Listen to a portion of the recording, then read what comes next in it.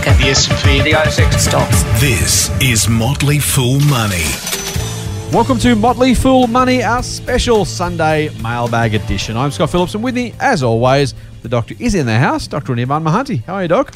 Good day, Captain. I'm very good. Very good. I like that. Mm-hmm. You're not often very good. Sometimes you could be better. Very good's good. I'm like you. Do you want me to be awesome? Like, do you think I'm not? I love less than very good, or I'm just worried that sometimes you say I could be better, and I think I want you to be happier than that. Yeah, but like I could be better is my way of saying, like, there's I could be better is a way of saying tomorrow can be better than today. I like it. Okay, nice. Right. Always look on the bright side. Yeah, always looking towards tomorrow. There you go. I like that. Let's go with that. Mate, let's go with that, and let's get into our mailbag. We've got a very full mailbag because, as our listeners, I was off for a couple of weeks and we pre-recorded some of these. The good news is the postman has been busy. We have a very, very, very full and long list of mailbag questions. So what do you reckon? Should we get into it?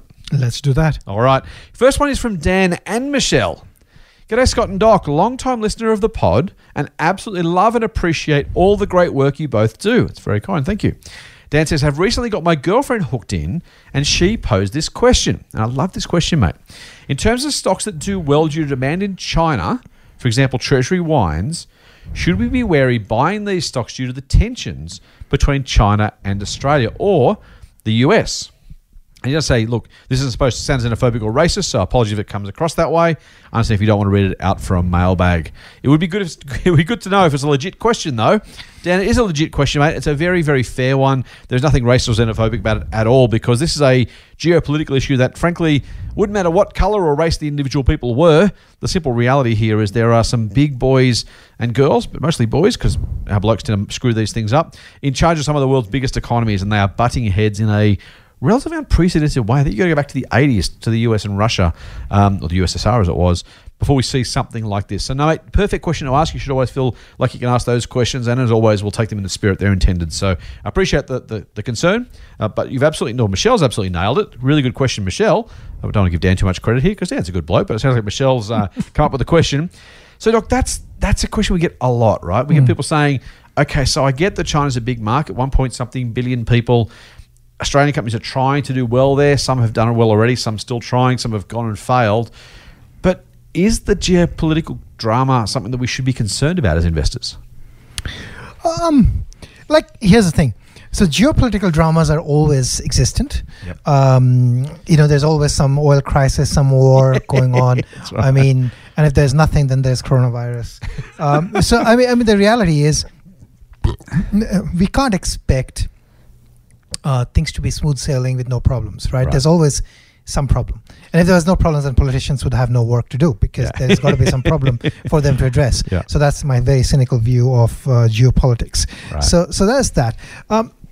Now, there is some real risk, right? So the real risk is, the big boys are fighting and the small boys get caught in a mill and become collateral damage.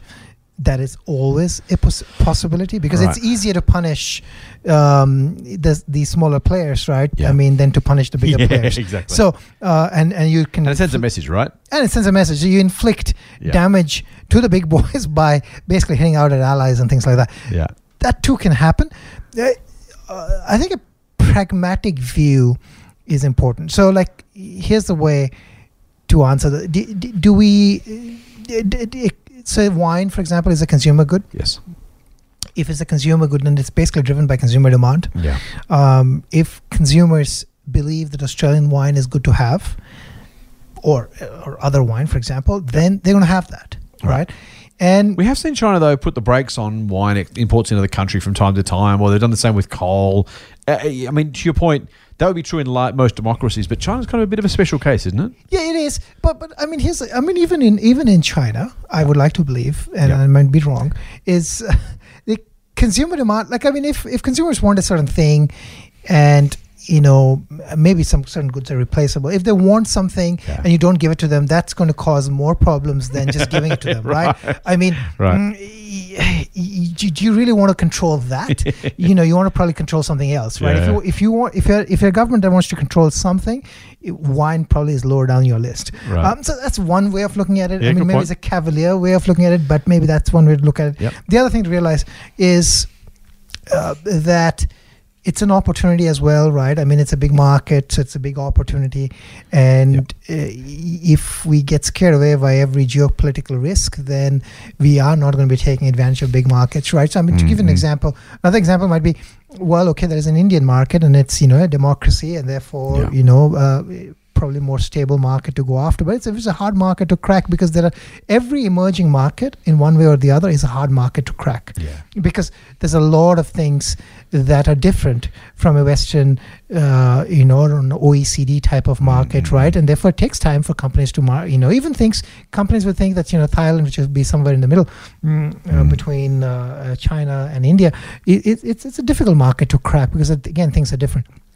So I think I look at these. So to me, one way to think about this is to think about risk, and if growth, the X factor for growth is reliant on China, then one way to think about this is just you assume that's a higher risk stock, higher risk holding for you, and maybe you need to look at other things to balance that risk. You say for that higher risk, maybe you demand higher returns, and that's the way. I mean, it's not.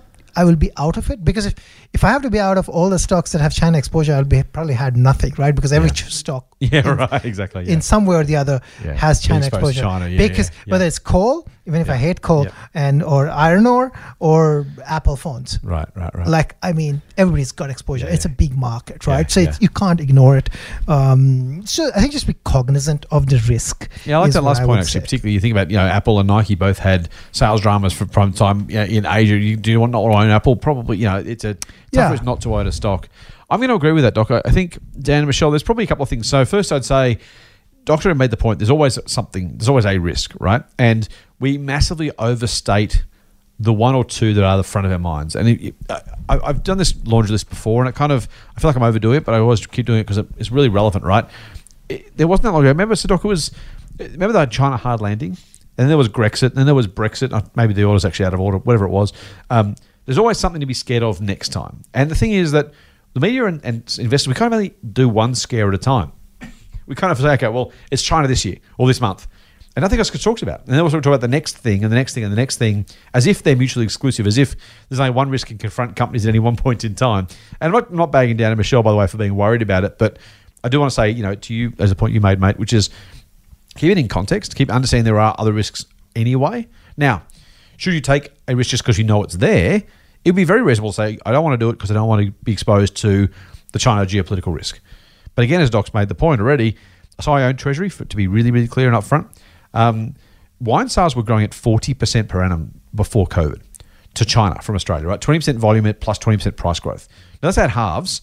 If I get 20% for 10 years, I'm pretty happy. I'm going to make a fortune with Treasury if it happens. Now, if it goes back to 30 or 40, then there's even more upside there. And the penetration of wine in China is still so incredibly low from outside China.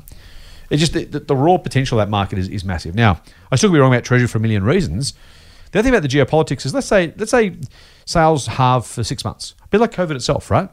Let's say wine sales halve for 6 months because China put some export controls or import controls in place.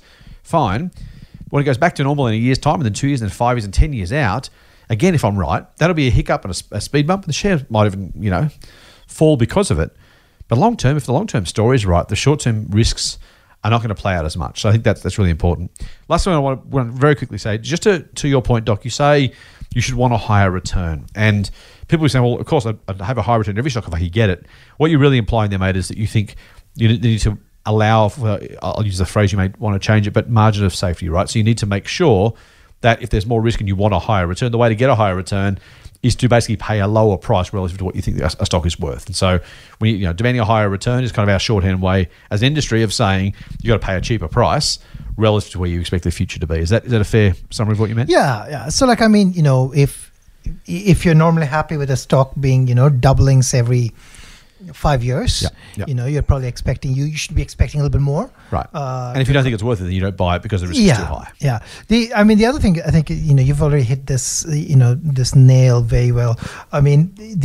So you're thinking about the positive returns. And the thing that people actually don't think about, and I want to clarify one thing. So I think Michelle, this is a fantastic question. So, just because I'm saying that invest anyways kind of thing. Yeah. It's not that I'm discounting your question. I think it's a fantastic question. It's a very important thing to think about. But at the same time, I think what I'm trying to also say is this geopolitical risk is one of the risks, right? Now, the treasury thesis may not work out for any other number of reasons. Right, exactly. Yeah, right? yeah. And it may not actually have anything to do with the geopolitical risk, right? So I mean, another thesis could be that some other wine, you could effectively say, becomes commoditized, and somebody else builds a brand, and that brand becomes, or those brands, or that umbrella of brands become even more important, and they or the French decide that they're going to sell their Bordeaux wine for cheap. And treasury gets so those Frenchmen. Yeah, any number of things can happen. Right, exactly. Right. So the Malbecs from Argentina might become more prevalent compared to the Shiraz from South Australia. Man. So like all those things. So why do you hate Australian wines, Doc? Tell the French Argentinians to go away. I love Australian wine. All I'm saying is, there's the Malbec, there's the Bordeaux, there's the Californian wines, there's probably Canadian wine. I don't know, for all I know, there's Indian wine called Sula. Any number of things can happen that is that can derail a thesis, right? So I mean, number one, no thesis is guaranteed. Yeah. Right. And when we own a stock, and Scott owns the stock, and of course he thinks it's going to go up. That's the hope. But I mean, he would never say that. He would never guarantee that it's going to go up. Right, exactly. And he never believes that there's a 100% guarantee that it's going to go up. That's right. And therefore, we always are operating with uncertainties. And to your point, Doc, that it's a risk I'm prepared to take. To say that I don't, it's entirely possible that the question Michelle asked is exactly the one that derails the stock. It's also possible that it succeeds despite it, or as you said, fails for an entirely different reason altogether. It's part of a consideration. There are very few risks that I would, very few probably. There are a decent number that I would avoid stock altogether because of, right? And I think they're generally business model related rather than specific. Is there a risk that this thing happens? Yeah. Now, if it's a likelihood, of course you don't do it. And if it's a likelihood of permanent damage, you don't do it. But if it's a kind of glancing blow on the way to something better, or it's simply one of a list of risks. Every time we do a recommendation on Motley Fool, we have a risks section. Absolutely. And that says these are things that could go wrong. And people sometimes say to us, well, you put it in the risk section, why did you do it? I said, well, because the risk comes to pass. And this is because we knew that was possible. By definition, if everything was certain, you wouldn't make any money in shares because nothing would ever be cheap enough to buy because everyone would already know that these things couldn't happen. The fact they can happen is exactly the point. So what we say is, we know these are risks we will buy anyway because we think on average across a diversified portfolio, most of those risks won't come to pass. We also think some absolutely will. We just don't know which ones are which. I'm going to say only one more thing. Shoot. I love that question. Good question. All right. Speaking of question, we got a question from Alano, I think it is. Hi, Scott and Doc. Love your podcast. You guys are doing a fab job in giving investment advice for the general public. Since I started listening to you guys, I've modified my portfolio from only speculative stocks to now spread it across funds and ETFs, medium to long-term stocks based on strong enterprises, short-term speculative stocks, and cash for new opportunities, all having 1/4 of the total. That's interesting. I'm trying to minimize the risk as much as possible, but still aiming for some good gains in the short term. I'd love to hear your opinion on AMA Group and MediBio. On AMA, he says, I purchased this stock considering it was reasonably cheap and we were coming out of this pandemic with the potential gains of more than 100% in the short to mid-term. Not sure if I should hold them for a bit longer or sell now. And MediBio says, I've had this stock for nearly a year and doesn't seem to go anywhere. Not sure if there's a potential for the share price to scale up or should I sell? Keep up the good work, fellas. Really good questions, Doc. I know a little bit about AMA. I know nothing about MediBio, but I have some thoughts on the general approach. Do you want to talk about any of those companies before we go on to the question? I was going to basically pass saying that, I have no idea of what MediBio does, and I really don't want to talk much about AMA Group. So I thought you should answer the question. So AMA is a smash repairer. They did a pretty good job for quite a few years of acquiring and building a network of repairers, which was going reasonably well for a decent period of time. The share price in recent times hasn't done anywhere near as well as it might have, or at least the shareholders would have hoped. So I understand the concern or the question about what's going on with that company. So here's the thing. It's fallen by about 2/3, by the way, in about a year. Here's the thing.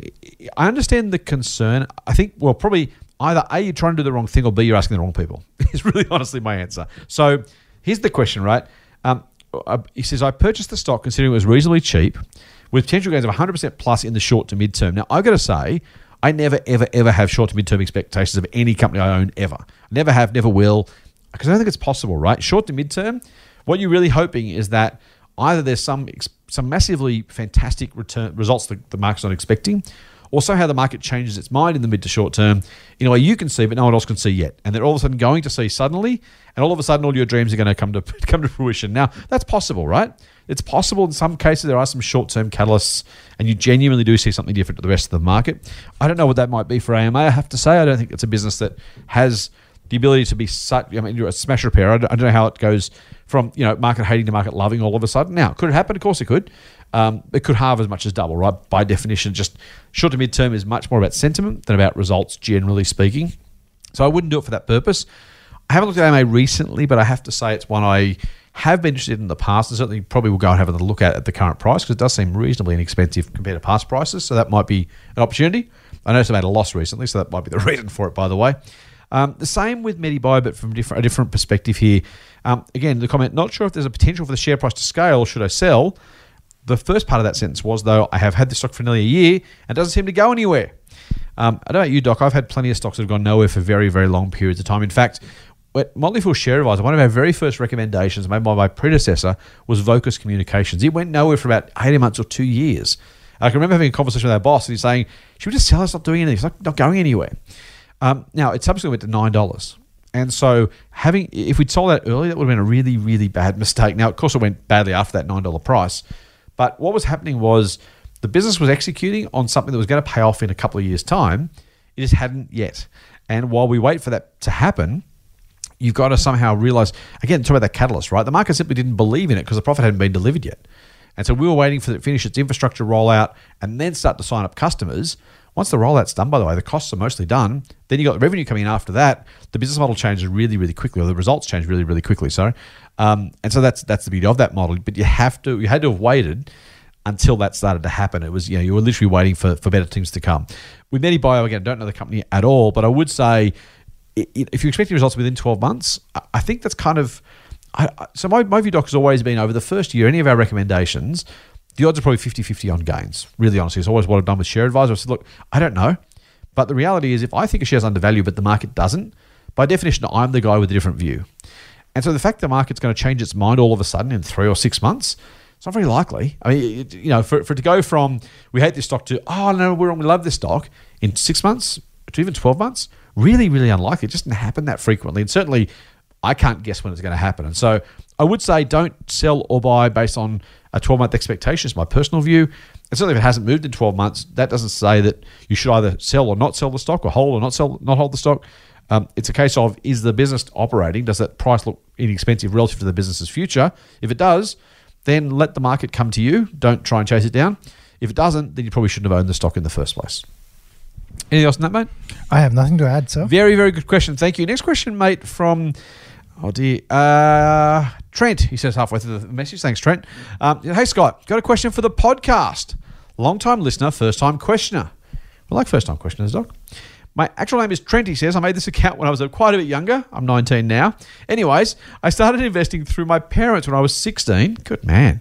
Through my saved-up birthday money. And as such, for the last 9 months, I've been working at Coles and have been able to invest $12,000 more over that time.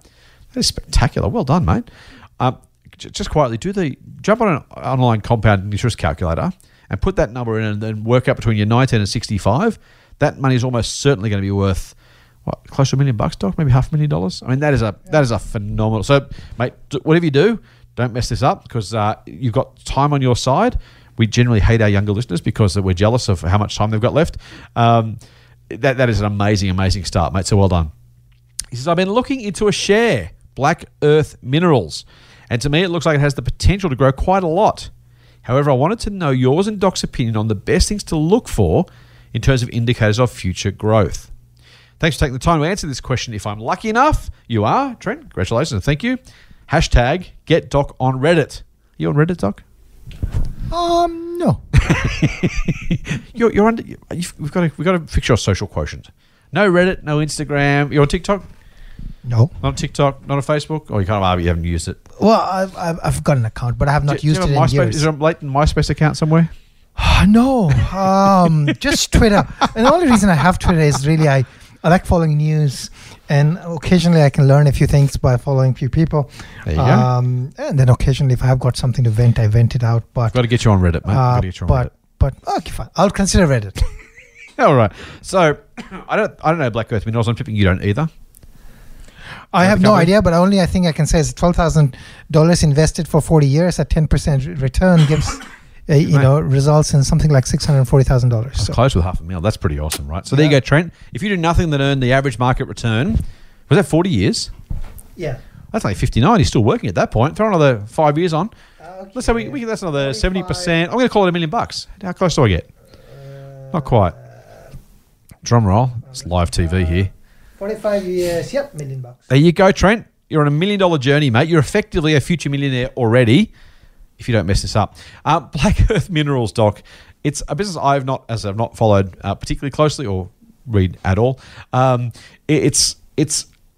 So here's what I would say, Trent. It's 100% owned Madagascan, Mannery, and Iapera graphite projects. Trent, don't waste your $12,000 on graphite, please. Maybe it goes well. Maybe it goes really, really well, and good luck to you if it does. I don't think you want to be investing a lot of money in a commodity provider, any commodity provider, certainly not one on the cutting edge of what might or might not be the next big thing in graphite. So I could be completely wrong. This could double tomorrow, and you'll say, Scott, I told you I was right. When you say what are you looking for, we're looking for businesses that actually have usually, hopefully, some sort of track record, some sort of traction in doing what they're doing, some ability to earn decent margins, some ability to continue to grow for years to come, some record of using shareholders' capital wisely. Now that can be long-term success or just simply allocating newish capital but you're looking for a business that really has bright long-term potential based on a view of where the company might be in 5 or 10 years.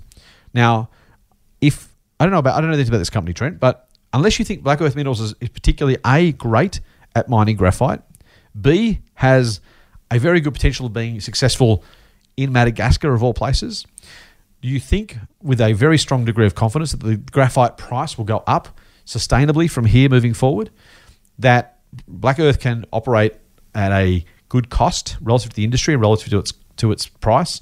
There's a lot of things you have to assume there, right? Now, Doc talked about Apple a lot. I'm an Apple shareholder, and Doc will remind me that I should have been because it's gone up, doubled over the last year.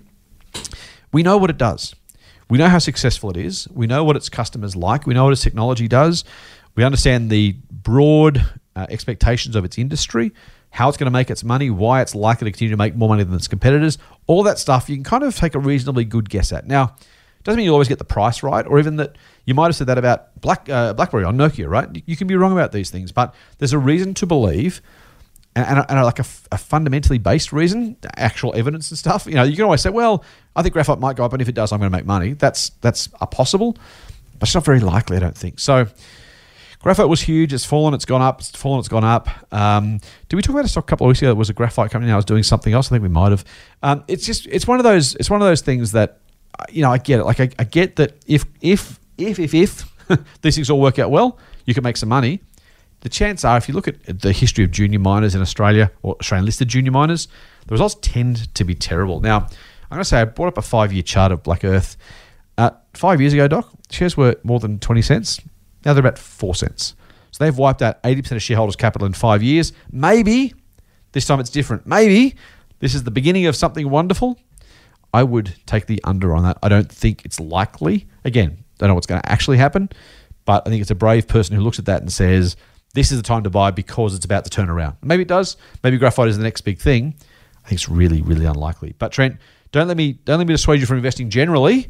Just, take some of that money and look at businesses that actually have more sustainable, defensible, understandable businesses with better, in my view, odds of success. Doc, you have a view about Black Earth or anything I just talked about? No, I don't know the company again. You've hit it all. I mean, again, if it's probably it's an explorer, right? It probably is an explorer at this point. It doesn't actually seems to be. It doesn't even produce. If it's an explorer, it doesn't even actually have anything that it's producing. Yep. It's probably going to come back for more capital just to produce. Tends to. Then you're selling a commodity. Maybe the commodity is very important. The price is going to go through the roof, but you've made too many predictions. So yeah, I don't have Yeah, I think, look, here's the other thing, by the way. Shares outstanding. There was 29 million shares in 2017, 60 million shares in 2018, 83 million shares in 2019, right? This company keeps trying to raise cash, trying to find the next big thing, the next best thing, all that kind of good stuff. Again, so here's the thing, Trent. Like, I get that, you think, well, it's only 3.9 cents. If it goes to 8 cents, I'll double my money, right? Or maybe if it strikes a great find, or maybe if the graphite price goes up. You're kind of in speculation land there, mate. And again, it's possible, I guess, to make money doing that. So we're not going to say whether we know the only way to do it. What Doc and I would say is neither of us have ever owned a mining company. Have you ever owned a mining company, mate? Oh yeah, I've owned mining companies. But you have, that's right. I have owned mining companies, and I can attest that I don't think I've ever made money from a mining company or an oil company. Now that could just be my very bad investing in those, The history of those companies that are successful rarely includes a miner or a driller in the top echelon, right? BHP and Rio over time, over really long periods of time, arguably yes. Though I think that probably owes more to the Chinese super cycle and operational excellence, don't get me wrong. But our considered view, Trent, is that there are many, many better ways to make money investing than trying to buy speculative mining companies. So, and by the way, as I said, like to Doc's point, right, that 10% a year, you only have to get the market return to get $1 million from here. Don't risk, in my view, blowing up 12 grand chasing the next big winner when you can kind of take it a bit slower and steadier and get, let's see the market by 1% or 2% a year. You probably turn that $1 million into $2 or $3 million by then, by the way, with a couple of percentage points of outperformance, or just get the market return and do very, very well. So just set your sights a bit lower. Don't go necessarily for the big swing for the fences, because if you strike out, you go back to zero. You've got a potential of having $1 million retirement just from the money you've got already, let alone whatever you save. So I think slow and steady wins the race. By all means, go for growth companies for sure. Just maybe ones with a higher probability of success. Maybe I'll put it that way. All right, let's move on, mate. A question from Trisso on Instagram. How good's Instagram? You love Instagram. Oh, I love Instagram. He says, "Hey, Scotty, that interview with John Hewson was incredible. It was so much fun, Doc. I love doing that interview. It's one of those ones where you just kind of go, man, I'm talking to John Hewson. That's really cool." Trish says, "It was great to get his honest thoughts about politics, the current economic situation, and a road to recovery without having to abide by party lines. I'm certainly going to do a bit of reading on him. A politician with a spine is a rare occurrence these days. Obviously, I'm from a rusted on ALP family. Please keep these interviews coming with the same caliber of guests and varied opinions. Keep up the great work. And yep, here it is. Hashtag get Doc on Insta." So there you go. That was from Trisso. And a similar one, we got a great response from Scott saying, "Hi, Scott. Great interview with John Hewson. Do you have Keating in your sights for a future interview? That would be wonderful." Well, Paul, if you're listening, you have my number. You have my Twitter account. Hit me up on Twitter. Even email us, info@fool.com.au. Mr. Keating, if you're listening, we would love to have a chat. I'm sure our listeners would appreciate it too. And if you have a guest you want to hear us interview, that was real. Other than, it's always nice when people say nice things about us. But if you have a guest that you do want us to interview, you think would be interesting, drop us a line. Let us know who you think we should interview for the podcast. Look, politics is a little bit outside our bailiwick at the Motley Fool, and certainly Motley Fool Money podcast. In this case, it was just good to hear John Hewson's view as a former party leader, as an economist by training. We thought it'd be an interesting combination of both the politics and the economy when it comes to particularly COVID, but he had a wide range of view on a whole lot of stuff, which was just lots and lots of fun. So thank you to John Hewson for talking to us. And if you have any other ideas, let us know what they are. Hit us up on the socials. All right, let's go away from talking about me and John Hewson. Let's talk about Tim, because Tim says, "Great chat, Scott. Really good insights from yourself and an earbar." Thank you, mate. Very exciting. This is in response to a question. "Very exciting to have my inner thoughts discussed in a public forum." As long as they're the ones that you want to have shared, Tim, rather than other people's inner thoughts that perhaps don't deserve the light of day. "I have another question for the podcast, if I may. Is there an equivalent to the W8 Ben form for international jurisdictions other than the US? Say if I'm looking to invest in Tencent, which is in China, or Louis Vuitton in Europe. Cheers, Tim." And Tim, I didn't know the answer to this, so I asked the team, because that's what I do, outsource my weaknesses. And to the best of our knowledge, no, there's not. The W8 Ben is required by the US government itself, so it's not about the ASX or Australia saying you must fill this form out to invest overseas. It's the country you're investing in saying, hey, if you want to send your money our way, you need to fill out this form. So no, not to our knowledge. We've got a couple of guys who invest outside Australia and the US. One of the guys in Europe in particular who said he hadn't had that question, and certainly, as far as I know, no requirement. That being said, some of these companies actually you might be investing in their ADRs, the American Depository Receipts, in the US itself. in which case you would need to fill out the form. So it's more a matter of which exchange you're buying them on or which country that exchange is domiciled in, rather than where the company itself is domiciled or any view the Australian government has. So I was going to quickly add, so Tencent listed in Hong Kong. Yes. You can buy it there, or you can buy the ADR on the US market. Yep. Louis Vuitton something. It's a very long name, isn't it? Louis Vuitton Moet Hennessy. Moet Hennessy. LVMH. Yes. Yeah, LVMH. Or Moet Hennessy, I'm supposed to say. Yeah, I have no idea what to say, so I'm not going to try. I'm just going to say LVMH, and you can actually buy that ADR too on the US market, or I think it's listed in France or Switzerland or somewhere like that. Right. You can directly buy it. So there are a couple of different options to consider. Very good. There you go. Nice options. So there you go. I hope that helps, Tim. Again, I guess unless you hate filling out forms so much you don't want to invest, rest assured that someone will tell you if you have to fill out a form. So depending on the brokerage you're using, they will say, hey, fill out this form if you want to buy these shares in this country. So don't worry too much about not doing the right thing. The broker will let you know. All right.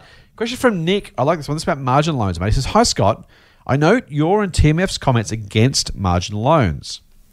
He says, but for those who already have one with a comfortable loan to valuation ratio, do you suggest selling shares to pay it down or just stick it out? Cheers, Nick.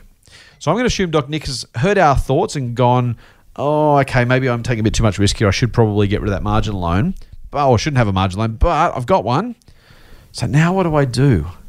Do I get rid of it completely? Like, do I do whatever I can to get rid of it? Or do I stick it out because I've already got it and the LVR is comfortable? Maybe just ride the wave. What do you reckon, Doc?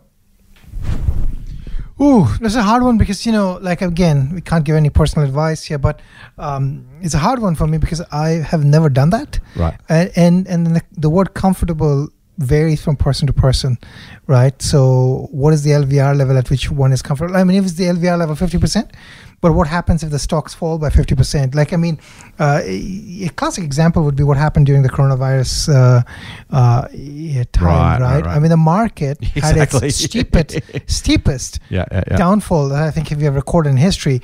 It dropped 30% or 40%, 35% in less than a month. Yeah, right. Exactly. So comfortable gets uncomfortable really fast. Yeah. So I would basically stress test that first. Number one is, can tolerate a 50% downturn if it happens very quickly, and would you be having a margin call at that point, and what is your backup plan? That's number one. Yeah. Number two is, I mean, if you've got a margin, you're paying margin loan and some interest on it, is what I am assuming is the case. How much are you paying? Like, if you get a margin of that interest, though, let me know because I'd like to hear about that one. Yeah. If any listeners are paying, have got margin loans with that interest. Yeah. Oh, what about margin loans with no interest and no collateral requirements? I'm thinking about Afterpay, a buy now, pay later service for stocks. That could work for me. Yeah, that's a great idea. Maybe we should just start that one. Well, I don't want to use their money, not my money. I want to make some money out of it. So if I thought I got to charge you interest, I would take their money. I don't want to use my money. That's true. Yeah. Maybe we could go to Afterpay, do a joint venture. They put up the cash. Yeah. We'll do the idea. Motley Fool, buy now, pay later. That could work. Let's put that.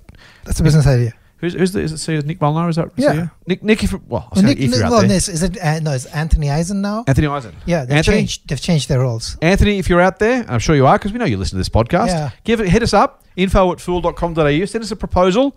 We will graciously let you use the Motley Fool's name. We'll take half the joint venture. You can put up the funds, and we'll do a buy now, pay later service for stocks. Buy the stock now, pay it off in 4 equal monthly installments. Job done. What do you reckon, Doc? That sounds like a great idea. The phone's not ringing. Is it? No, it's not. No. That's partly because we're pre-recording, but also. All right, let's get. Well, that was a good tangent. So go back to that. To backtrack to this one. Yes. Comfortable's definition, maybe try at least a 50% downturn. The other thing is, what is the interest that's being paid? Like, if the interest is like 6%, and you're making 10% returns, then you're only making 4%. Yeah. That's not a lot, right? It's still 4% more than you would make if you didn't have the loan, though, right? I mean, I'm no fan of margin loans, but at least in that scenario, it's I was not going to say free money, but if I could borrow $1 million with no margin calls and I could pay 6 and get 10, I'd do it tomorrow, right? If I knew that it was a good idea. But it is coming with the cost of that you could make zero, right? Correct. If there was no margin call, the return you're getting for the risk you're taking is meaningful. If there was no margin call, I think that changes the dynamic. Or zero interest. Or if the interest rate was 1%, which I highly doubt is the case. So those are the considerations. It's a good one. Yeah, I don't have so I'd use some sort of framework like that. Yep, I agree. I have very little to add, Nick. Look, I think it's one of those. It's like people who say, "I wouldn't buy the shares, but I'm not selling them." It's like, well, which one is it? You kind of can't have both. So, if you think having a margin loan is a bad idea, just because you have one shouldn't change what you do, right? If no margin loan is better than margin loan, then generally speaking, we would suggest doing what you can to get rid of the margin loan so that you don't have a margin loan left for the reason that Doc's already pointed out. So, if you wouldn't take one up, having one is the same thing. Yes, you're foregoing future gains, but again, if you didn't have the loan, you could take one out today and get those gains. So it's like with investing, one of the great frameworks I like is imagine you had to sell all these shares tonight. What would you buy tomorrow morning? Same story. If you had to liquidate your entire portfolio tonight, would you take out a margin loan tomorrow morning? If the answer is no, then I reckon you've got your answer. And I think it probably should be, as Doc says, the more conservative side of likely, because starting from square one is really, really, really painful. Don't do that. Get more Motley Fool money advice at fool.com.au/MMM. Question from Ajit, mate. Hello, Scott. How are you doing? My question is to you and Doc. Now, this is a very short question, Doc, with really, really big answers. So I'm looking forward to this one. What are the most essential elements you think about while picking stocks? And I quite like this because it's a really simple question, but it gets to the heart of what makes for a good investment, what makes for a good purchase of stock. How do you put together a portfolio of great businesses? So, great stocks. Let's not assume it's great businesses. What do you have you got like a 1, 2, and 3 kind of criteria or considerations or frameworks? How do you find the right stocks for your portfolio? Ajit is probably trying to get my job or something like that. He's really after my job. But it's the question, right? Like for all the other questions we answered, when it comes to buying stocks, this is what's important. Yes. So I think, I'll answer it a couple of different ways. If you're thinking about my services that I work on, then there's a mandate. So my mandate really helps in narrowing my field, right? So if I'm working on extreme opportunities, which is basically a small cap, micro cap styled, high growth, high return, higher risk type of service. And those are the things you focus on. Those are the things I focus on. That really reduces my scope of search, right? And once I've got the scope of search, then I can think of other things, right? So because I'm looking for high growth, I need sales growth to be there. But sales growth doesn't happen magically. So you need to look at the business model, see how sustainable those sales growth numbers are. You need to think about how large the business can eventually become, because you need to think about the markets and how big the markets are going to be. You need to think about whether or not the business can expand into different markets. You need to think about optionality. So it really comes down to business model and the business itself at that point. But the initial screen really is based on the particular type of stocks I'm looking for, which really is, in most cases for us, at least from a Motley Fool service point of view, is dependent on the mandate that the service has. True. Right? And I realize for an individual, there's no mandate really, right? Then you got to define your mandate in that sense. Like, what's your mandate is what are you comfortable with, right? Yeah. And for some people, that mandate might be, I want to have some, dividend stocks and some, mid cap growth stocks and some small cap growth stocks. And if that's the case, then you have a Motley mandate, which is perfectly fine. We like that. Or you might decide to have a particular style or mandate that you want to only focus on maybe biotechnology, because you know something about biotechnology that other people don't, and you have a particular skill set there that you can leverage. So then that's your mandate. Or you want to focus on technology because you have some particular skill set in technology or some particular knowledge, some domain knowledge, some expertise, circle of competence, to use Warren Buffett's line.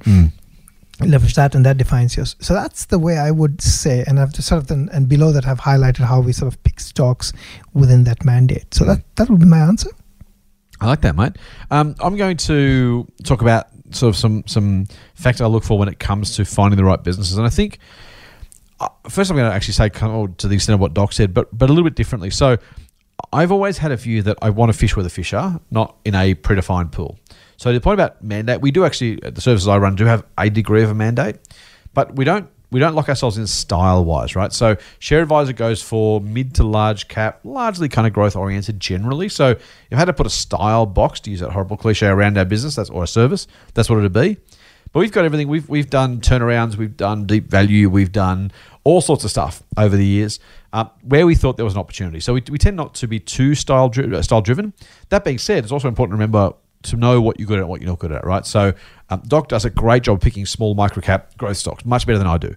So not only do I not do it because I don't think I'm very good at it, but there's also someone we have in our business who's much better at it. So it makes much more sense for me to say, great, let Doc do that. I'm going to focus on something else because I have a better skill set, I think, in a different type of business. And so that makes a whole lot of sense. I could try and be a resources analyst. I'd probably be really, really bad at it because I don't have an affinity for it. And to a question you answered about Facebook, we talked about it, Doc, I think it was last podcast.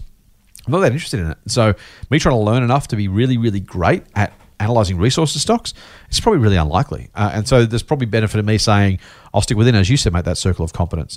Generally speaking, though, Ajit, I'm looking for quality first. And so I want to say generally, not every company in our scorecard will match this because I go anywhere to fish, right? So this is not an exclusive list. It's a starting point list. So I'm looking for quality. I'm looking for quality businesses. I'm looking for quality management teams. Ideally, I'm looking for track records, decently long track records. I don't tend to buy new IPOs. I don't tend to buy things that have been listed for a short amount of time because I want to see more of their performance as a public company. So generally, track record, some sort of quality of business management, ideally quality of business model, a reason to believe that the business can continue to be successful against its competitors and just in general over time. Now, that could be a competitive advantage around brand or location or scale or size or whatever it is. I'm looking for something that differentiates that business and gives it the best possible chance of being successful. And then when I look at paying the right price, I'm looking broadly for a couple of things, but ideally, growth covers a lot of valuation sins. So the slower it grows, the more careful and the more specific you have to be with your valuation, and frankly, the smaller the margin of error. So be mindful of that. Again, there's no particular peer, there's no particular growth rate, there's no particular price I want to pay. It depends on the business and all that kind of stuff. But I genuinely do prefer growth where I can find it. And I'm not prepared, not scared to pay up for a business that's growing nicely. Some of our bigger successes in the past couple of years have been companies like Kogan that we've talked about many times on the podcast, which looked expensive the whole way through, but we thought we could see anyway, a future that had a lot more going for it because once that scale kicked in, the upside was meaningful. And I think we've, to some degree, been rewarded for that view. Now, of course, the share price could still change, so we're not doing any victory laps. We don't do that. But generally speaking, those kind of things. So looking for growth, looking for opportunity, looking for a continuation of what's made a business successful thus far. I'll give you a flip side one. Something I try and avoid these days is making sure there's enough headroom, total addressable market, as Doc would call it, simply, opportunity within its business to be successful. So when I've made a mistake in the past, been a business like Coke that had a great brand, had a great business, really high customer loyalty, fantastic distribution, was also though completely saturated in the Australian market and really had nowhere left to grow. And so I took all the good things, I missed that one key point, and that cost me and it cost our members some money. So generally speaking, I'm looking to make sure there's sufficient room for the company to continue to do well into the future. Doctor, did that answer bring up any more questions or thoughts for you? No, I think that covers it. Very good. Let's move on to a question from Dave. Now, Dave, you almost didn't get your question answered, and the reason why will become clearer as we go through this question, Doc. So, Dave, consider yourself warned. You're on a final warning, mate. Another one like this, and there will be trouble. Hi, Fools. I would love to hear a discussion on how you research and pick stocks. With thousands of stocks here and internationally, how do you come up with the stocks you pick? For example, did Doc come up with Catapult in a recent podcast? I mean, where's not like that even come from? Love it, by the way. Do you pick an area of interest, i.e. fintech, and look at the players in that part of the market? Do you hear about them on the grapevine or do your own research? Do you throw a dart? He's picked us in one. I know you guys both have a lifetime of experience that guides you, but this is something I've always found hard. He finishes off, and Dave, this is where you should be ashamed. I also love the tangents. Have a great one for you both. Musk is now richer than Buffett. Thank you, Dave. Dave, final warning. Any more like that, and you're out. All right. Now, Doc, this kind of, the reason I threw this in here was it comes nicely on the back of Ajit's question where it wasn't so much about, he was asking how we pick stocks.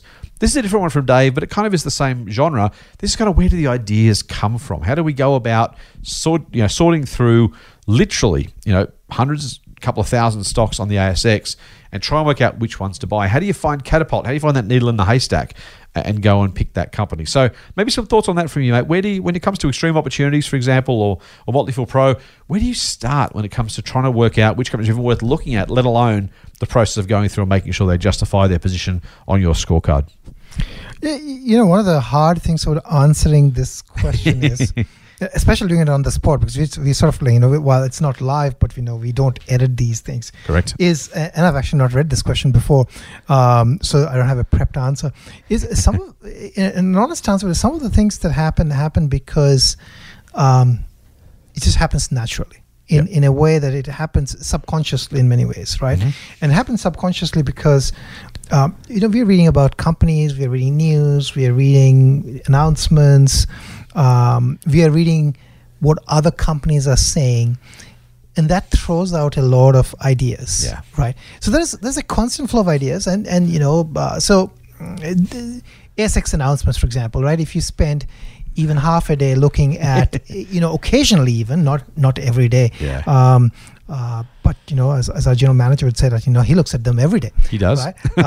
And I mean, it's all over the news flow. Yeah, and if you look at them every day, then you would see that some things would jump at you. Yep. Right, and there might be 300 news items, but some things will jump at you, and that builds. I think for us, it builds a watch list. Yep. So we, if we have recommendations of 20 active recommendations, probably have a watch list of 50 odd companies at the minimum, right? New things get added to it, and then we would say company would interest us, and we would look at it, and so Catapult, for example, would have been on the news, right? Right. Catapult. Catapult's hardware is used by sports teams. Sports is such a big deal in Australia, overseas. People talk about it. You notice it. And then it's written maybe in AFR, and you research it, right? That's one way. That's a pretty common way of discovering things.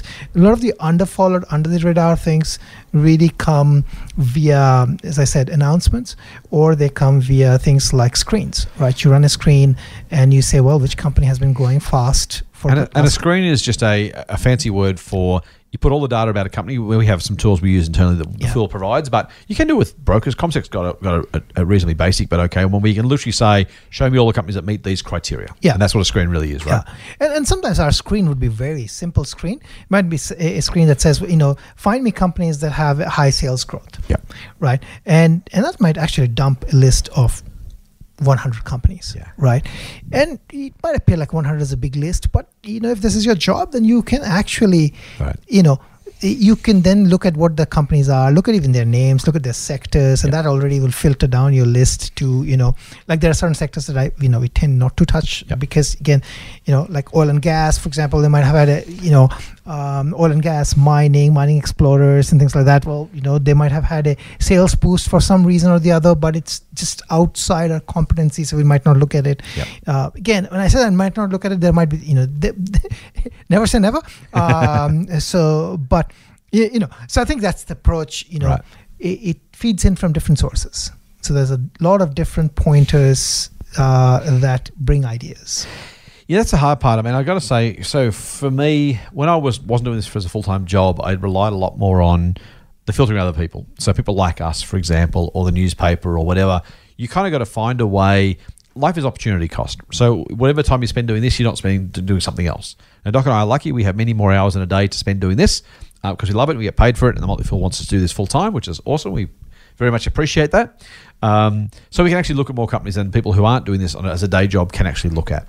But the same kind of approach applies, right? So I actually quite like not Peter Lynch, what's his name? Who was the Scuttlebutt guy? What's Peter Lynch? Peter Lynch. Yeah. Peter Lynch. Peter Lynch had an approach he called Scuttlebutt. And the idea basically was it was business that he just knew about because he'd go about his life and he'd kind of just be interested and aware. So I'm going to just very quickly, for the sake of fun of it, when we... So if I'm just going to grab the first few companies that I'd recommended at the Motley Fool. So this is back to 2012, so I'm not giving away too much here. Some of these have already been sold since, by the way, so just be careful. I'm not saying they're current recommendations. the business with Vocus I talked about before. Origin Group, my wife happened to use Origin handbags and glasses and liked Origin. Metcash is still a grocery wholesaler, and I knew about that business because I'd worked in the industry before. Corporate Travel Management was an early recommendation of ours. It's probably one of our better performers.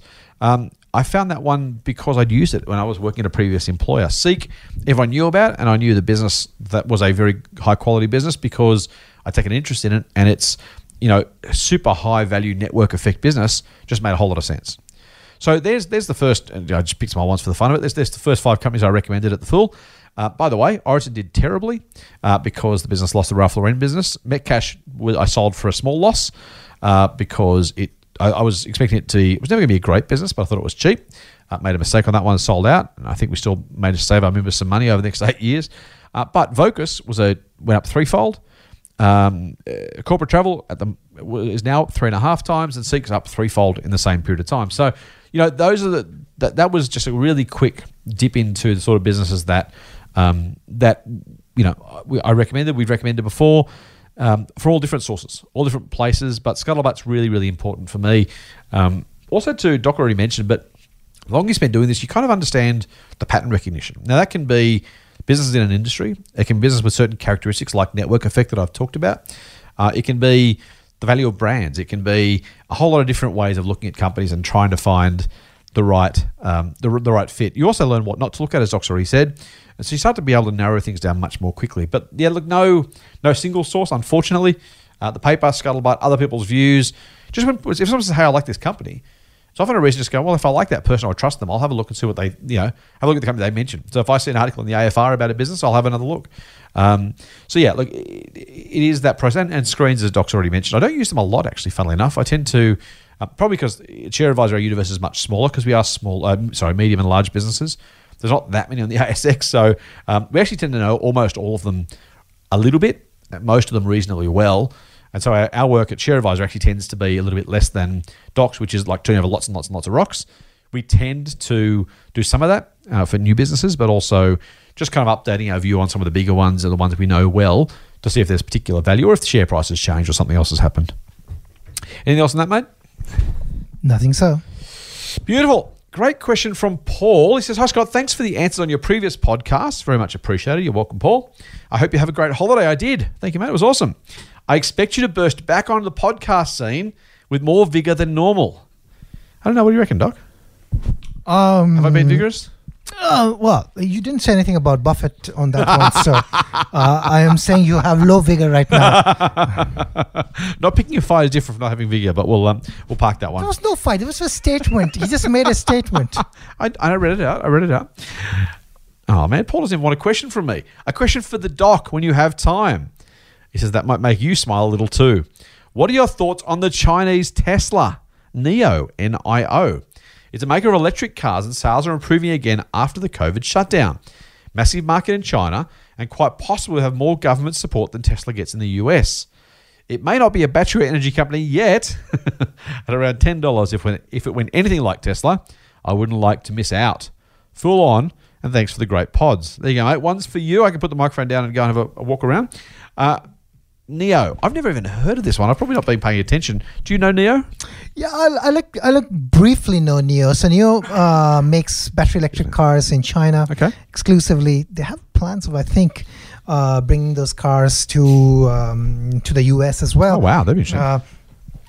They're a very small volume producer. Right.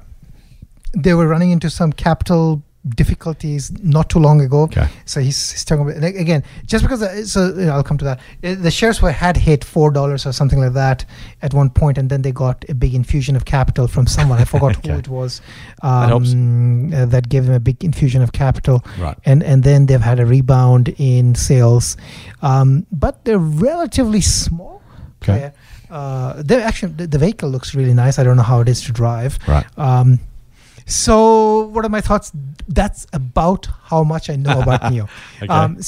I look at them as a niche small player, an electric pure play. won't have to do a little bit more work. I mean, it's yeah. So I mean, it's a relatively speculative, and just because the share price is $10, it means nothing. Because I mean, share price could be $1, and for it to double, it has to go to $2. Right. Most of it as a function of performance. Share price could be $10 and has to go to $20 for it to double.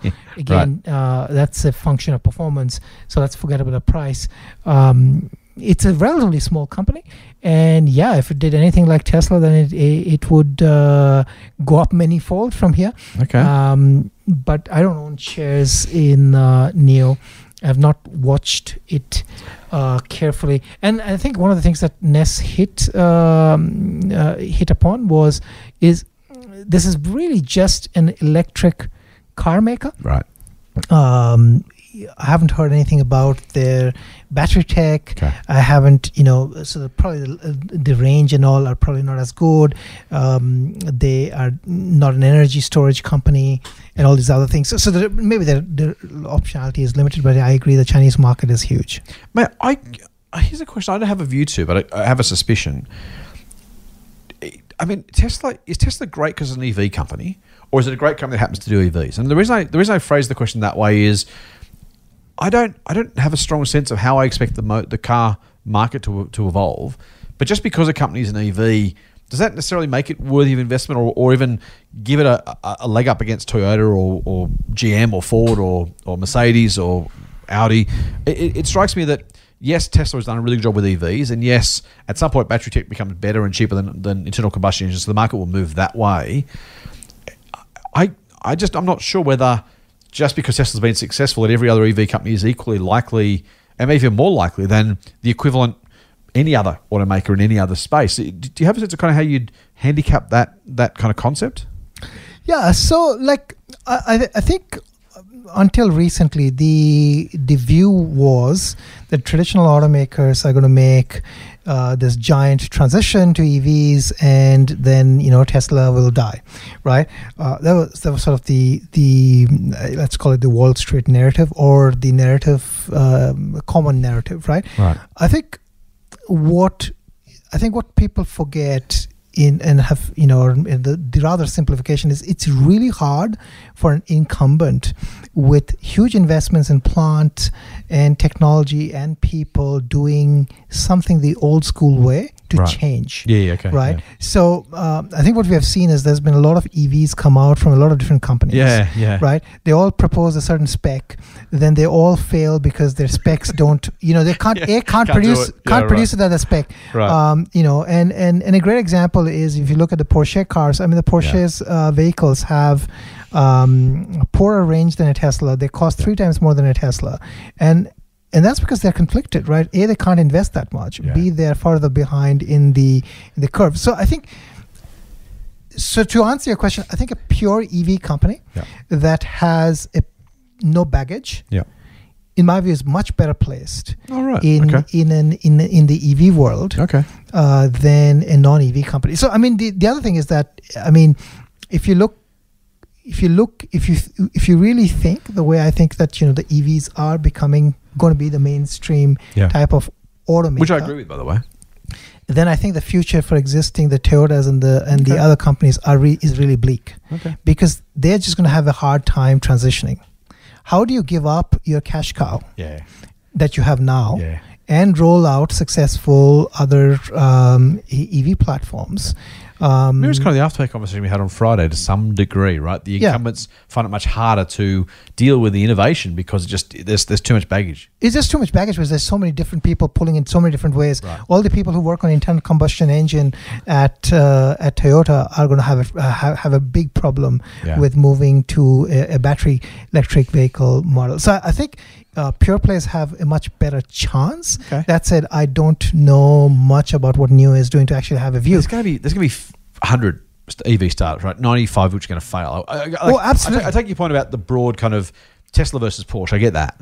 But at some other level, if I had to go NIO versus Toyota, or I pick whichever other company you want to go with, I don't know. It's one of those things. Some of the big traditional guys will go broke as well, by the way. I think that's true. But I don't know. I think if I had to handicap, a randomly chosen EV company, a randomly chosen current car maker, with the exclusion of, let's put Tesla aside because that's a different model, but the new kind of guys coming through, I think I still go the traditional automaker having a better chance of being successful, even at reduced levels, just because there are so many EV makers, most of whom aren't going to make it by definition. That almost tips the odds in my mind towards the current guys. Yeah, but I don't know. I mean, it's still very early in the game. Yeah. But I mean, which right now there is no traditional automaker. Yeah. With an EV that is even comparable to, say, a Tesla Model 3. Yeah, right. Right. So the question for that I agree with versus Tesla. But I'm just thinking the rest of them is kind of my, Right, but what I'm basically pushing the question forward and saying, why is that case, right? Right. Maybe it's too hard.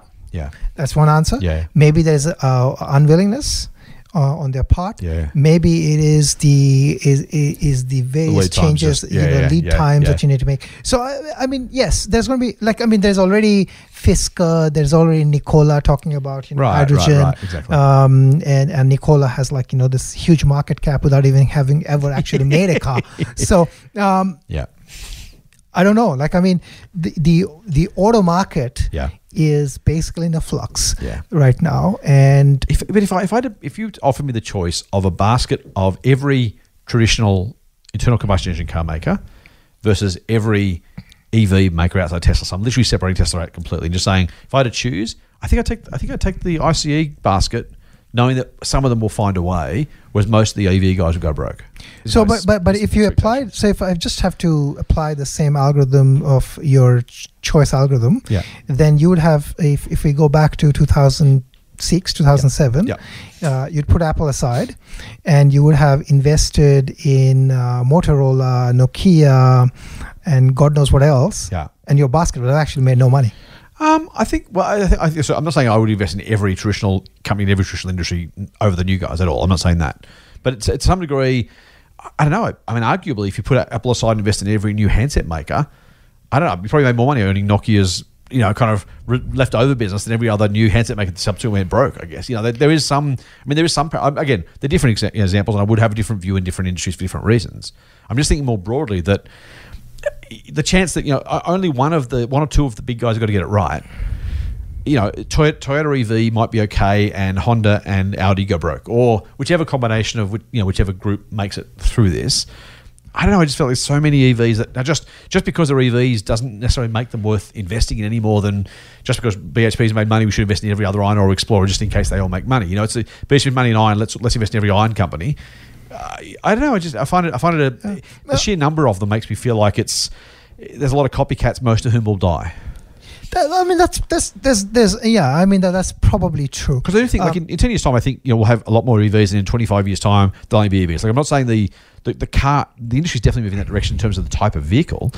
I just think every other startup who wants to become the next Tesla is, the chance they actually get escape velocity is really small, I think. Yeah, it's very difficult to succeed being a copycat. So, but I mean, there's a future to be like a Samsung, right? If somebody wants to be a Samsung, so who's the Samsung equivalent is not clear to me. That's a good point. Yeah. Right. I think the other big dynamic that's playing out there, which is why I think a startup has a better chance. I'd say that as well. Is if you think that the world is moving towards automated driving, and therefore fleets, right, then it is quite likely that a company that can actually have a fleet and be an automaker is likely to succeed. Yeah, right. And that could be anyone today who has who's building that tech could be successful, right? So I mean, in the future, if you have a fleet, so the thing is that the vehicle industry is changing dynamically in the sense that what we think today is like 80 million cars are sold. In the future, if you have fleet,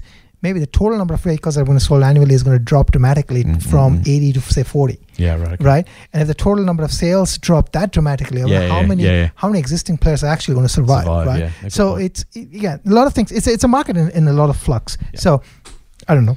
Good question though. I like it. Got time for one more, mate. Let's get into a question here from Craig. Now I like this one, mate, because it's we talked about shorts before, and we talked about kind of the way to where we think about it. But Craig asks a question from a very different perspective. He says, "Hi Scott, I take the view that there are lots of people in the market who are far smarter than me." Now, don't assume that, Craig, but let's assume it's possible for the basis of the question. News of a short report really worries me, and reports of financial irregularities, let me spit that out, cause me sleepless nights. Last year, I bought some shares in a promising German payments company called Wirecard. Oh dear, for about US $53. Things were going well, then I noticed the share price plummet overnight on a short report describing financial irregularities. I had a few sleepless nights and then decided to sell at $40. I then watched the share price climb back to 58. I was feeling a bit stupid and hurting from the loss. I thought all those smart people on the market wouldn't be pushing the price higher if there was anything in the short report. So I seriously think about pulling the trigger and getting back in. I got lucky this time, as the next day there were reports of fraud on a massive scale, and now Wirecard is worth $0. Question for the podcast.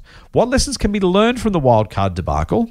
And what can we do as small shareholders to protect ourselves? Or is the occasional fraud just part of the game? He says, love the podcast, full on. P.S. Thanks for answering all my questions. And did you buy Tesla or Mercado Libre, which we talked about a few weeks back? I did reply and said I didn't do that because I'm an idiot. And he did reply that shares are both up since I didn't do anything. So it's cost myself some money by not paying attention to doing what I said. Although I did actually say it was your responsibility to remind me to buy it. So maybe you owe me money. Maybe that's what it was. I'm not going to remind you to buy Mercado Libre. We talked about it. You're going to remind me like Tuesday or Wednesday after the podcast. If you just bought all the stocks I told you to buy, you'd be, I told you to buy Tesla. You didn't buy it. I told you to buy Apple. You didn't buy it. So I have figured now if I don't tell you to buy, maybe you'll buy it. So that's why I don't say anything. I put you on a promise at that podcast. Make sure you remind me on Tuesday or Wednesday to buy Mercado Libre. Fine, I'll just buy you. I'll buy you a burger, Beyond Burger. I was going to say, buy me shares. All right, let's Beyond Burger is what I'm buying you. Do I have to have Beyond Burger? Let's talk about that. All right. So what I liked about this question, mate, was, Wirecard has been a spectacular... Can we say it's a fraud? I think it's all pretty much... Is it now legitimately so, or is it still alleged fraud, blah, blah? I've not followed that saga. The shares have pretty much collapsed. Market assumes it's a fraud, and I think the German government... has declared that there is irregularities. Let's call it that, the German government thinks there are irregularities. Right, okay, there you go. That we say that. Yeah. So the question for Craig is what do you do? And this is the kind of crux of it. This is why short reports are so they're so impactful. They're so frankly, for the people who do it, so profitable because they create that amount of fear. And every time there's a new short report, everyone's going to think, is this the new Wirecard? The same as for a decade we thought, is this the new Enron? They stick in our minds pretty clearly, right? So, I don't know if you've got examples from your own background, Doc, or just general thoughts. But what do you do in the face of a short report? What do you kind of how do you do what Craig did, or how do you avoid doing what Craig did, whichever way you want to go with it, and make sure you're taking the right action? Yeah, so it's a difficult one. So if a short report is readily available, and it's from a credible source. Mm-hmm. So there are thousands of short reports that come out every day on various platforms. So you can't really look at all of them. If a short report comes out from a credible short and it's available, I actually look at it. Right. I try to ascertain. Most of the time when there is claims of financial irregularity, it is really, really hard to know who is right. Yeah. And the reason it's really hard to know who is right is this, right? Almost all companies have, by definition, have audited reports. Yeah. Well, right, exactly. One of the big auditing firms, and it's not like some, like Wirecards, for example, must have been audited by a big auditing firm. Right. So a big auditing firm has audited it. A CFO who's, has looked over it and has, give their blessings. Then the auditor has given their blessings, right? All those people are in the line in some form or the other if there's a fraud. So fraud is Ernst & Young was the auditor, by the way, for Wirecard, apparently. Yeah, so Ernst & Young has looked at it. The CFO has said yes. The CEO, a lot of people are in line for it. Fraud basically often means it's such a sophisticated thing that it's very difficult to infer. Yeah. So when people talk about financial fraud, I find it almost hard to know whether yes or no, right? Yeah. So there are some rules of thumbs that one can apply. So if financial fraud actually is perhaps easier to perpetrate in a financial company. Yeah. So, right. I mean, yeah. they are opaque. Black boxes, right? Aren't they? Yeah. So financial services companies are black boxes, and So I try to stay away from financial services companies for that reason. That's a good idea. Because again, they're not consumer product companies. A consumer product company, you can actually say when if people say, oh, sales are not there, but if I can actually see, like people tell me there is no Apple's phone sales, so I can I say, oh, all those people just bought Apple blah blah blah stuff, right? And they've just been buying in the pandemic. So there is some sense that what you're trying to cook up, or only thing you can say is the sales have gone down. But you can't you cannot say that they don't exist.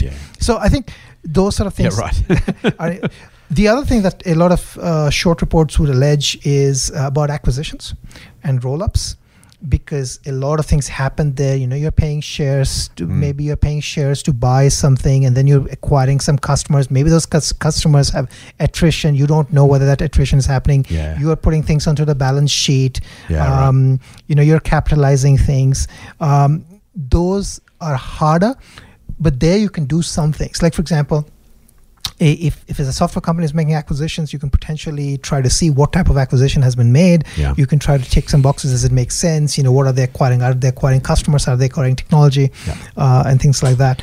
To Craig's point, though, mate, I mean, he's saying there are smart people out there who, in theory, are doing this already. This is the hard part, right? Do we think we can do better or as well as those other guys, or someone knows more than us, so we should listen to what they're saying?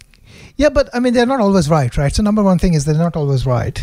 And it's not that they have a very high strike rate or something like they're always right 100%, right? That's number one. Number two is that if they're wrong, then your upside is actually pretty huge, because often when there's high short interest, it depresses share price. So that's that. Then I guess the way to think about this is, for certain companies, I think a short report is very damning. For certain companies, maybe a short report can be, you can rebut some of those things. If you can, then you can be comfortable with it. And finally, I mean, it's part of the game, right? I mean, you're going to be wrong sometimes, and that's the thing, right? I mean, if you're wrong 4 out of 10 times, that's okay. And if it's part of that is because somebody shorted something and they were right, it's also okay. I mean, part of it maybe comes down to allocation, right? So if you were 30% allocated to Wirecard and Wirecard went to 0, I mean, you've got a problem. You have to really have very high conviction to believe that the short thesis is wrong. So, and the final thing is that if the short thesis frequently changes, then the same people who are shorting it, but the short thesis is frequently changing, that's an indication that the short thesis is weak, right? So short thesis is based on valuation, competition, those are weaker short thesis. Short thesis is because of fraud, probably, and if there is a strong argument for it, so I think you have to have some qualitative judgment there. I think that's right. I think look, you kind of stole my thunder at the end, mate, so I've got not a whole lot to add. I think you're right. Look, the fraud stuff is very different. I think if you get fraud, that's a really very clear sign you should be very, very careful. I think that's different from revenue recognition that we talked about with the technology on Friday, right? Which is like, okay, are they counting the dollars in the right year? Very different from the dollars don't exist, which is an entirely different thing. Your last point was the one that I was going to touch on, mate. Is that yes, it's part of the game, and in fact, that's what Craig actually asks. He basically says, is the occasional fraud part of the game? Fraud, not so much, but the occasional, we're going to be wrong for a whole lot of reasons, and it's really funny. I talk about psychology all the time, and because every time I think about this, it becomes more and more important, right? The psychology of a bit like the question we had about China to start the podcast. It's the one that everyone's thinking about. And so, we think about fraud. We don't think about what if the company's just badly managed? What if they make a bad acquisition? What if they do whatever? They're more likely to destroy value than a fraud, quite honestly. The frauds are the 1 in 1,000, 1 in 10,000 kind of examples. How often do we get a fraud, mate? Once every couple of years, gets in the mainstream media, maybe every 6 months, whatever the numbers are. With tens of thousands of companies around the world, the occasional one is the exception. That the value is destroyed by bad management, paying too much for share prices, bad decisions, bad acquisitions, threatened competition, technological change. For all of the things we worry about, fraud is one of those ones that, because it's a big deal and because it's kind of right and wrong, and because we're kind of taught to a few big losses, that's the one that we all talk about, and we do. I talked about, was it the big one? I think the the expose that was done in the AFR. It was a great job by Johnny Shapiro. Did a really good job of covering it. But everyone watched it like a soap opera because it was this big deal. Meanwhile, the banks lost many, many, many billions more value because they were simply overpriced and the market was cooling. And so you kind of go, for all of the soap opera attention we pay to Big Arnold, for all of the Wirecard, there'll be a book and a movie written about this, I'm sure, at some point. For all of that, many, many more people are losing much, much more money on just the average stuff that we get wrong that doesn't get the headlines. And so I think to some degree, just be a little bit careful, Craig. So look, if you don't want to own stuff, if you want to sell because you just don't want to sleep at night, that's a great idea, by the way. That's number one. I completely support that. Anyone who wants to sell because they can't sleep, do it. Just do it. If you make money, you lose money, so be it. Yes, you feel silly if the shares go up again, but it's worth it to sleep at night. But more broadly, just be careful you don't focus on the big headline things that are low probability, high PR / kind of headline value, and miss all the other stuff. You are going to make or lose money for a million other reasons before fraud over the next 20, 40 years of your investing career. So, yes, I get it. Yes, it's the thing that gnaws at our brains, that demands attention, like capital raisings. They demand attention, right? But there's a million other things you can invest in. Like this one, yes, the shorts or the frauds are risky, but there's far, far more important things to worry about. I wouldn't obsess over it if you can avoid it. How's that, Doc? Fantastic. Mate, we're done. We have had a very full mailbag. The good news or the bad news, which we're going to look at it, for those who we haven't answered, I'm sorry, we haven't got to all the questions. We've got so many great ones. That was just a small sampling, but a bit of a, you know what? Let's do one next Sunday. I've got to do that, don't I? Yeah, well, is that... Yeah, okay. We'll do it next Sunday. Yeah. Okay. In the meantime, mate, by the way, if you want to join Doc at Motley Fool Extreme Opportunities, you can do that by going to fool.com.au/EO podcast. You've heard a lot about this in this episode about how Doc invests, the sort of things he thinks about.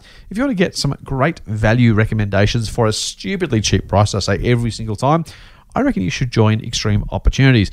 At the very, very, very worst, you'll get heaps of fantastic value for money. At the best, you also might make a bit of money too. So no promises, can't do that, not allowed to, and we never would anyway. But hey, when you've got Doc and Kevin working for you, you're in a very, very good position. Join him for a stupidly cheap price, less than a cup of coffee a week. fool.com.au/EO podcast. That's it, mate. But of course, listeners should subscribe to the Triple M Motley Fool Money podcast through iTunes, your favorite Android podcast app, or of course, the Podcast One app. And if you like what we're doing, give us a rating, tell your friends, leave us a review, write it in the sky, get Banksy to do a bit of graffiti art featuring our logo. No, don't do that. No, don't do that. Banksy, don't do that. Anyway, who could use a bit of foolish straight talk? However you find it, however you share it, whichever way you need to, send some people our way, help them live a more foolish and more successful financial life. Of course, you can get a dose of foolishness straight to your inbox by going to fool.com.au/Triple M.